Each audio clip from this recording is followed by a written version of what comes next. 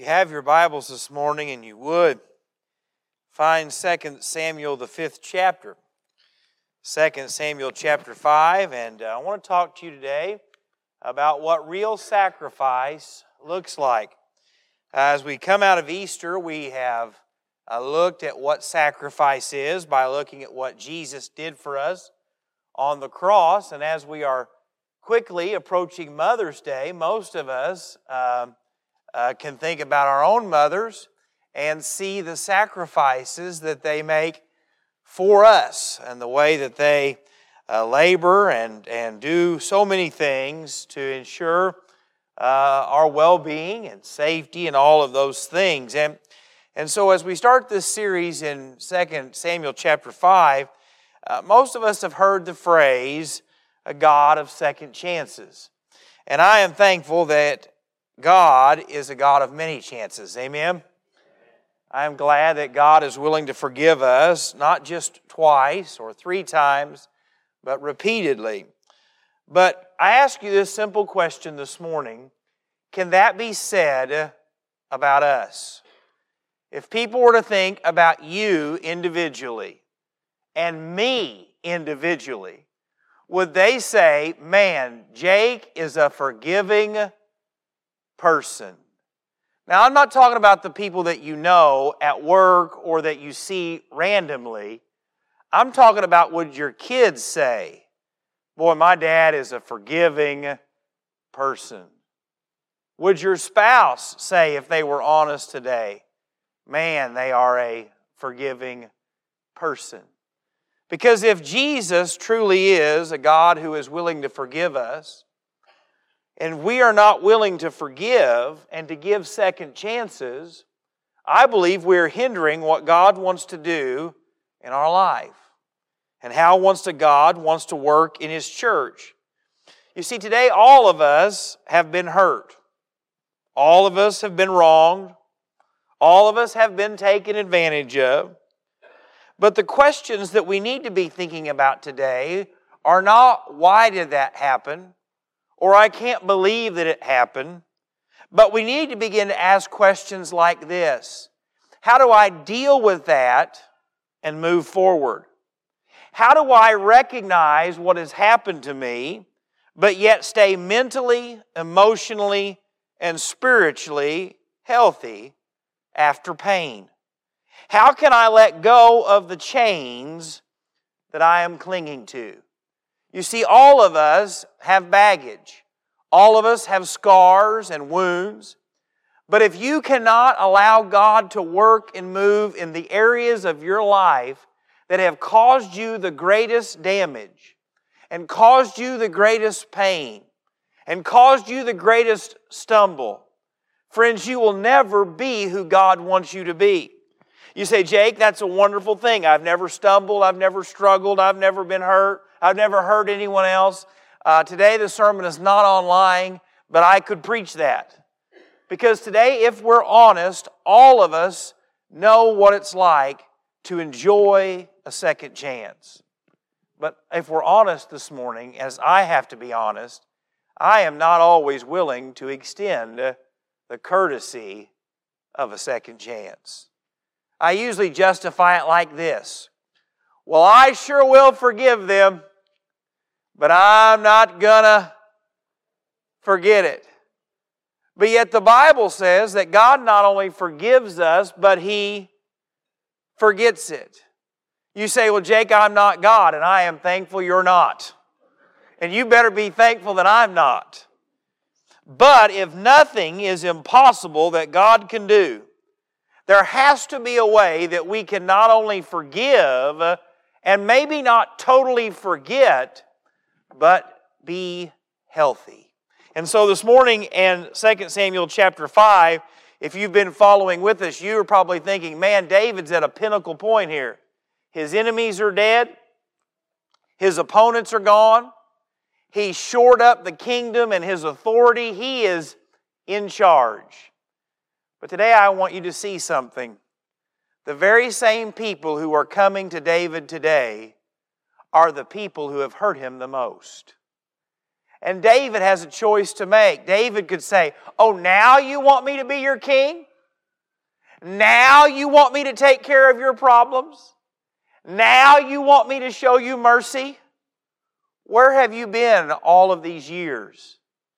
But today I think we see David extends mercy and health and spiritual wisdom to those who had hurt him the most. And so this morning I hope that you will see that God has done that for you. And if you want to be who God wants you to be, you have to do that as well. And so if you would stand with me out of a reverence to the reading of God's Word, if you're able, if you're not, I totally understand. But in 2 Samuel chapter 5, looking at verses 1 through 5. Then all the tribes of Israel came to David at Hebron and spoke, saying, Indeed, we are your bone and your flesh. Also in time past, when Saul was king over us, you were the one who led Israel out and brought them in. And the Lord said to you, You shall shepherd my people Israel, and be ruler over Israel. Therefore all the elders of Israel came to the king at Hebron, and King David made a covenant with them at Hebron before the Lord. And they anointed David king over Israel. David was 30 years old when he began to reign, and he reigned 40 years. In Hebron he reigned over Judah 7 years and 6 months, and in Jerusalem he reigned 33 years over all Israel and Judah. Pray with me. Father, today I am thankful that you are a God of grace and mercy. Father, today I ask that you would forgive me, God, of my sinfulness, my wickedness. God, I pray today that you would convict and do what only you can do in the hearts of these people. Father, I pray today that you would help me to say the things that you want me to say and close my mouth to the things that should not. Father, I pray that you would use the preaching of your word for your glory. And God, I just ask it all in Jesus' name. Amen. If you're taking notes this morning, and I really, truly hope that you will, we see first and foremost here, we see the people who had betrayed him. We see the people who betrayed him. Look here in verses 1 and 2. Then all the tribes of Israel came to David at Hebron. If you remember, the 11 tribes had went against David. They had followed Ishbosheth and Abner. And now that Abner's gone and Ishbosheth's gone, and they're realizing there's no stopping this freight train called King David, guess what time it is? It's time to show who we really belong to. And spoke, saying, Indeed, we are your bone and your flesh. Also in time past, when Saul was king over us, you were the one who led Israel out and brought them in. And the Lord said to you, You shall shepherd my people Israel, and be ruler over Israel. You see, if you're David and all of these leaders, these are the spiritual and the political leaders of Israel. These are all of the who's who's of every tribe. They are now coming to your doorstep.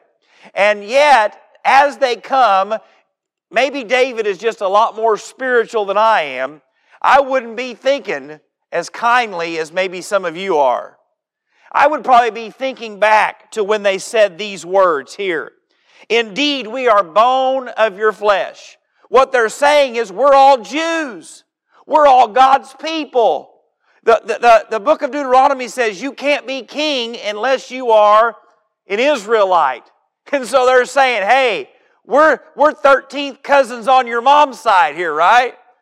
Right? We all come from the same county where the family tree looks like a light pole here. You know, it's we are together. But you know what, if I'm David, I'm probably thinking back there in 2 Samuel chapter 2, starting in verse 8, when it says, But Abner the son of Ner, commander of Saul's army, took Ishbosheth the son of Saul and brought him over to Mahanaim, and made him king over Gilead, over the Asherites, over Jezreel, over Ephraim, over Benjamin, and all over Israel. Ishbosheth, Saul's son, was 40 years old when he began to reign over Israel, and he reigned 2 years. Only the house of Judah follow David. If I'm David, I'm saying, oh really? Where was that family loyalty a few years ago? Where was that family loyalty when it was only Judah who followed me? But he didn't. But not only that, then they begin to say, not only are we all one people, they said, you remember back when Saul was king? It was you who led the armies anyway. Remember their song that got David in trouble? Saul has killed his thousands, and David has killed his tens of thousands. Well, if I'm David, I'm probably thinking back to 2 Samuel chapter 3, verse 1 saying, now there was a long war between the house of Saul and the house of David. But David grew stronger and stronger, and the house of Saul grew weaker and weaker. If I'm David, I'm probably thinking, oh really, were you thinking that when you were trying to kill my men? When you were trying to attack my armies? When our armies, our flesh and flesh, our bones and bones were dying on the battlefield? You see, they're flattering him. They are giving him the truth. But today, let's just be honest. How many of you have ever known you were being sucked up to and you let it go on anyway? Right? They had this one coming. Some of you in your marriages have done that. I finally got an apology out of my wife. She probably shouldn't have to, but I'm going to ride this one till it's over. Maybe there's something that you won't apologize for because you are saying in your mind, I am not going to give them the satisfaction of knowing that they were right. You see, that's the heart that we have. But it's a heart that's unhealthy. You say, well, okay, what else do they say here? Then they even put the icing on the cake. They go on and say, and even the Lord said. Man, think about that. We're family. I'm a great leader. I'm the great military commander. And even God wanted me to be your shepherd and ruler. But I don't know if you remember, if I'm King David, I'm thinking back all these times over and over again, and said, where were you guys when King Saul admitted before the whole army that I had done no wrong? Where were you then? You see, David has a choice here. David could make them grovel. David could say what we see in today's politics, that, you know what, you burn those bridges and there's no crossing them.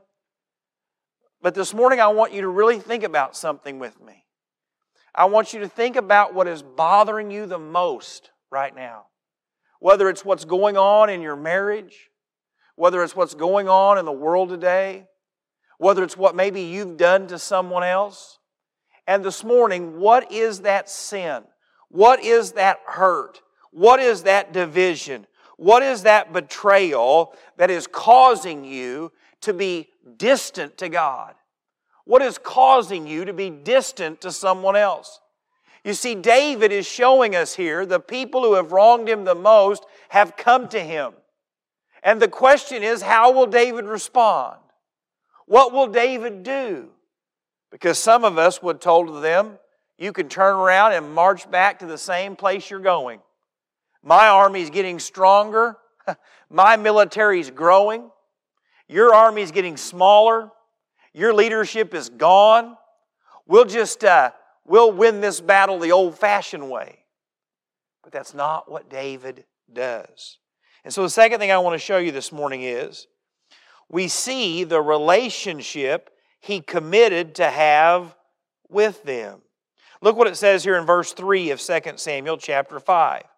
Therefore, all the elders of Israel came to the king at Hebron, and King David made a covenant with them at Hebron before the Lord. And they anointed David king over Israel. This covenant is a relationship that one party agrees, I will be your king. I will be the one that God has put over you. And you will be the ones who follow. We are entering into an agreement. And when you think about the New Testament and you think about Jesus, The Bible says that when we take the Lord's Supper, that it is because we are doing what? We are honoring and remembering His death, burial, and resurrection that purchased the new covenant, that was shed for our sins, that was shed for our sins and to take our place on the cross. And so this morning I want you to see this, that David could have said, I don't want a relationship with you. You haven't earned a relationship with me. I'll be your king whether you like it or not. There's two interesting things here about what this says, shepherd and ruler. Shepherd means to tend to. It means to lead to pasture. It means to care for the needs of the followers. And when you think about Jesus, the New Testament says He is not only Savior, but He is Lord. And when you think about Jesus as our Savior, I want you to listen to a verse from Titus chapter 2. Because many people will believe the lie that Satan has spun, that God doesn't want you, or that you are too bad for God to save, or you've ran too far from where God can rescue you from. You see, if you noticed in this passage of Scripture, it says, all of the elders, all of the elders. It is giving this idea that the nation as a whole is coming to David.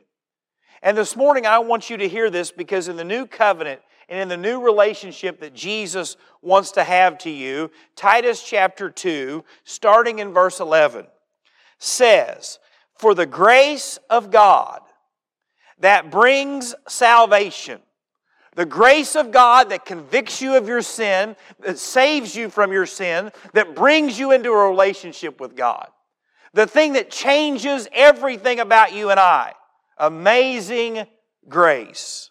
For the grace of God that brings what? Now, I'm not a real good reader, but I really want you not to miss this morning. Salvation. The setting us free from our sins, bringing us into a relationship with God. For the grace of God that brings salvation has appeared to all men.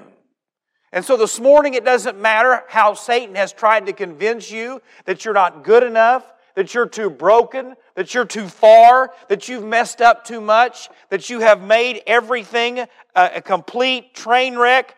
God is willing to extend grace to you. Now, that doesn't mean that all people will accept the grace of God. But what it says herein, as clear as it can be, for the grace of God that brings what? Not church membership, not baptism, but salvation has appeared to all men. And he goes on and says, teaching us that denying ungodliness and worldly lust, we should live soberly, righteously, and godly in the present age, looking for the blessed hope and glorious appearing of our great God and Savior, Jesus Christ. He gave Himself for us, that He might redeem us from every lawless deed and purify for Himself His own special people, zealous for good works. What did Jesus die for? Every lawless deed. Friends, the world might tell you that you're not worth saving. The world might tell you that your sins cannot be forgiven. But what it says right here is that He gave Himself for us, that He might redeem us from every lawless deed. I'm thankful there were no sins that I have committed outside of rejecting Jesus Christ if I was to die lost that God cannot forgive me from. I am glad that God can forgive me for hating someone in my heart. I'm glad that God can forgive me for lust. I'm glad that God can forgive me for jealousy and pride. I'm glad that God can forgive drunkenness and homosexuality. I'm glad that there is not a sin other than rejecting the conviction of the Holy Spirit and dying apart from Jesus that God is not willing to forgive. I appreciate that 4 of you have been forgiven. But that is a wonderful thing because each one of us struggle in different areas. You say, well, Jake, I've never had a struggle with hatred. Or maybe you say, Jake, I've never struggled as a drunkard. Or maybe I've never struggled with addiction. But I'm telling you this morning that there are sins in your life that needed to be forgiven. And you were not able to forgive yourself. But Jesus died for every lawless deed. And verse 15 is my favorite. Speak these things, exhort, and rebuke with all authority. Let no one despise you. What he tells Titus, this young preacher, is don't let people believe that Jesus didn't die for them. Don't let people believe the lies of Satan, that they are too far gone, that they cannot be forgiven, that they cannot be saved, that they cannot have hope. Because why? The grace of God that brings salvation has appeared to all men. And he doesn't just say preach it. He says exhort it. He says rebuke it when it's not right. He says never stop telling people that Jesus died to make a new covenant, to have a new relationship, and to forgive you and I from our sins. But there's a second part of this. He says ruler. And this is the one we have a harder time with. This is the one that causes all of our tempers to rise just a little bit, to get us squirming in our seats. Because almost all of us love the idea of a Savior, someone that will take our punishment in our place. But ain't nobody wakes up in the morning and says, I just can't wait to be ruled over. That's all right. You're lying. I'm not. Hebrews, the 9th chapter, verse 15 says this, and for this reason He is the mediator of the new covenant, by means of death, for the redemption of the transgressions under the first covenant, that those who are called may receive the promise of eternal inheritance. What he says is the reason that He gets to set the rules, the reason is that He is the one that gets to forgive, the reason that He is the one who gets to call sin, sin, and to extend grace and mercy is because He is in charge. He is the one that died on the cross. He is the one that was buried. He is the one that rose again. And this morning, friends, you might think sin is okay, but it cost Jesus His life. There is no point in your life when you can look at God and say, Lord, I know that You have said this. God, I know this is the way You want it, but I just don't think that me and You are on the same page. Look up here this morning. You and I are wrong every time when that happens. Because Jesus is not only Savior, He is Lord.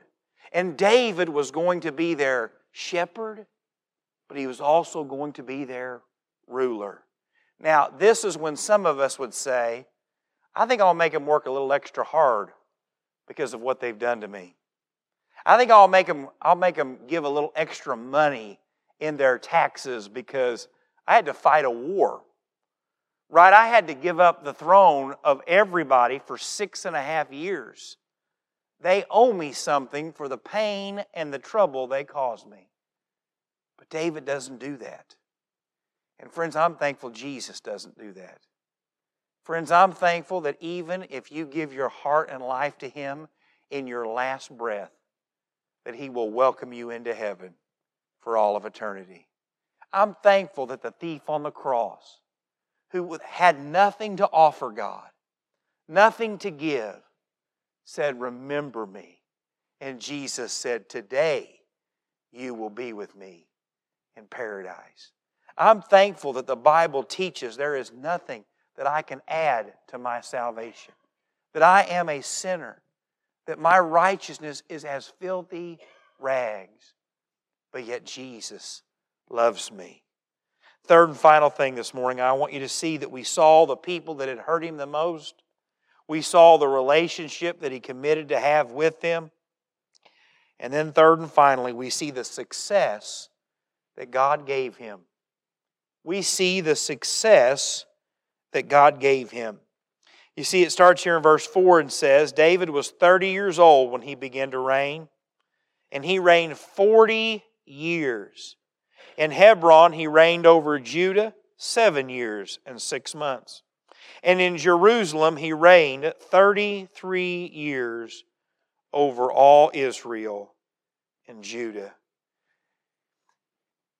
David's son, King Solomon, had a long reign, a very successful reign, a very wicked at times reign. But when he died, his son took over the throne. And he went to his father's advisors and said, how should I treat the people? Should I clamp down on them, or should I extend them mercy? Should I extend them grace? And King Solomon's advisor said, don't lay it on too thick. All right? Don't raise their taxes. Don't come down too hard. And then he decided, well, I won't ask the most wisest man outside of Jesus who ever lived and his advisors. I'll ask the guys that I grew up with, right? I'll ask these guys that have no experience, no skills, but we're all buddies. And what do they say? Clamp down. And if you're familiar with that story in the book of the Old Testament, you will know that there is then a division. And why is that? Because in every situation, we have a choice to either honor God or honor our desires. What do you think King Solomon's son wanted? He wanted to be strong. He wanted them to respect them. I mean, do you think he might have been living in his father's shadow? His dad was Solomon. His grandpa was David. What does he have to offer? Probably not a lot in his own mind. And so his pride began to tear apart the nation of Israel. And this morning I want you to think about this, because if you will do things God's way, especially in how you forgive people, and especially how you treat people, God will bring you success that the world cannot explain. God can put back marriages that the world has said is over. God can bring back prodigals that your family has given up on. God can repair brokenness that the world has said is too shattered. But it looks like this. And don't miss this if you've heard nothing else this morning. Sometimes success looks like enduring through the trial. Most of us think of success as I am winning major victories. But sometimes success is God just getting you through the days that you didn't think you could get out of bed. 1 Thessalonians 3 describes it like this.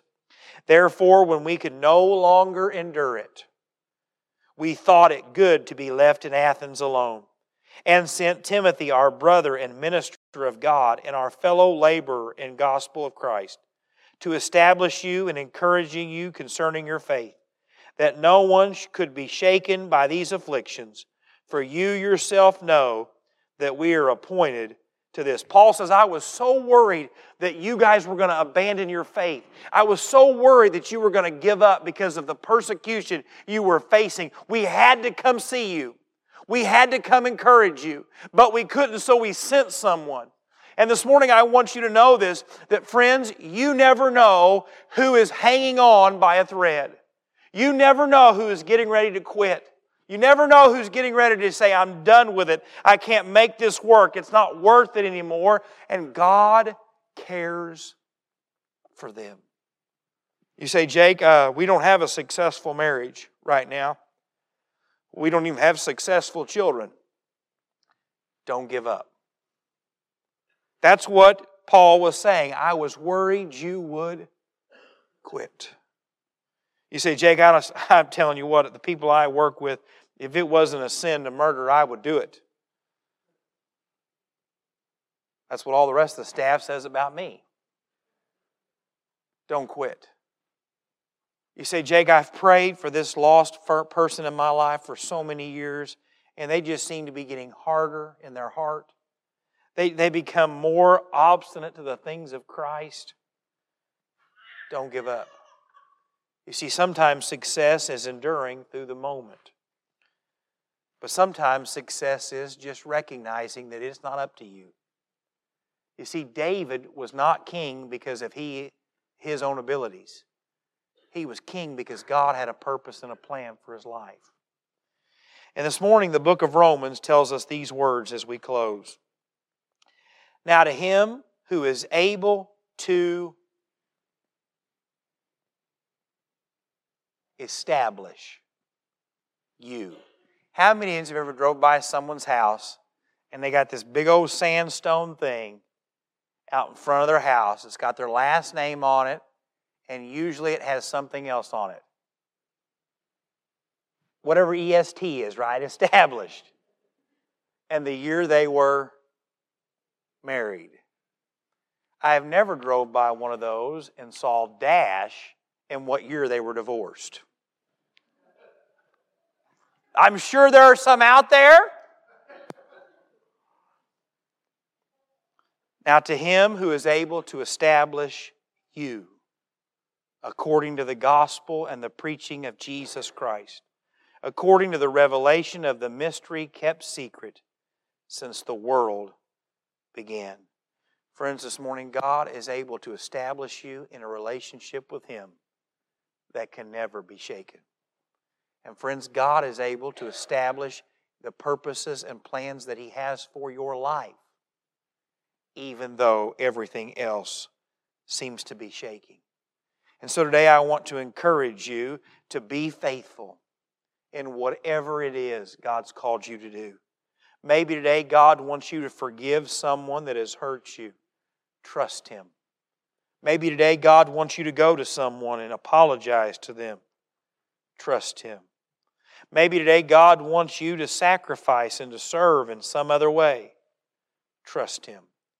But this morning what I can tell you is this. The most important thing God wants you to know is that He wants you to be saved. Today God wants you to find forgiveness and hope that comes only through Jesus Christ.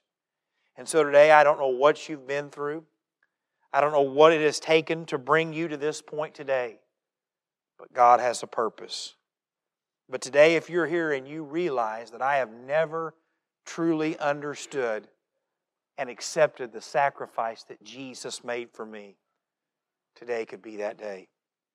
You say, well, Jake, I know I'm saved, but I'm just really struggling in trusting Him more. I'm struggling in following Him. I'm struggling in stepping out in those areas that doesn't make sense. Friends, all I can tell you today is this, that God is faithful. God will be faithful to keep you saved, and God will be faithful to give you the victories and the wins that you need to serve Him. But you're going to have to do it His way. That's what David did, and God blessed him mightily.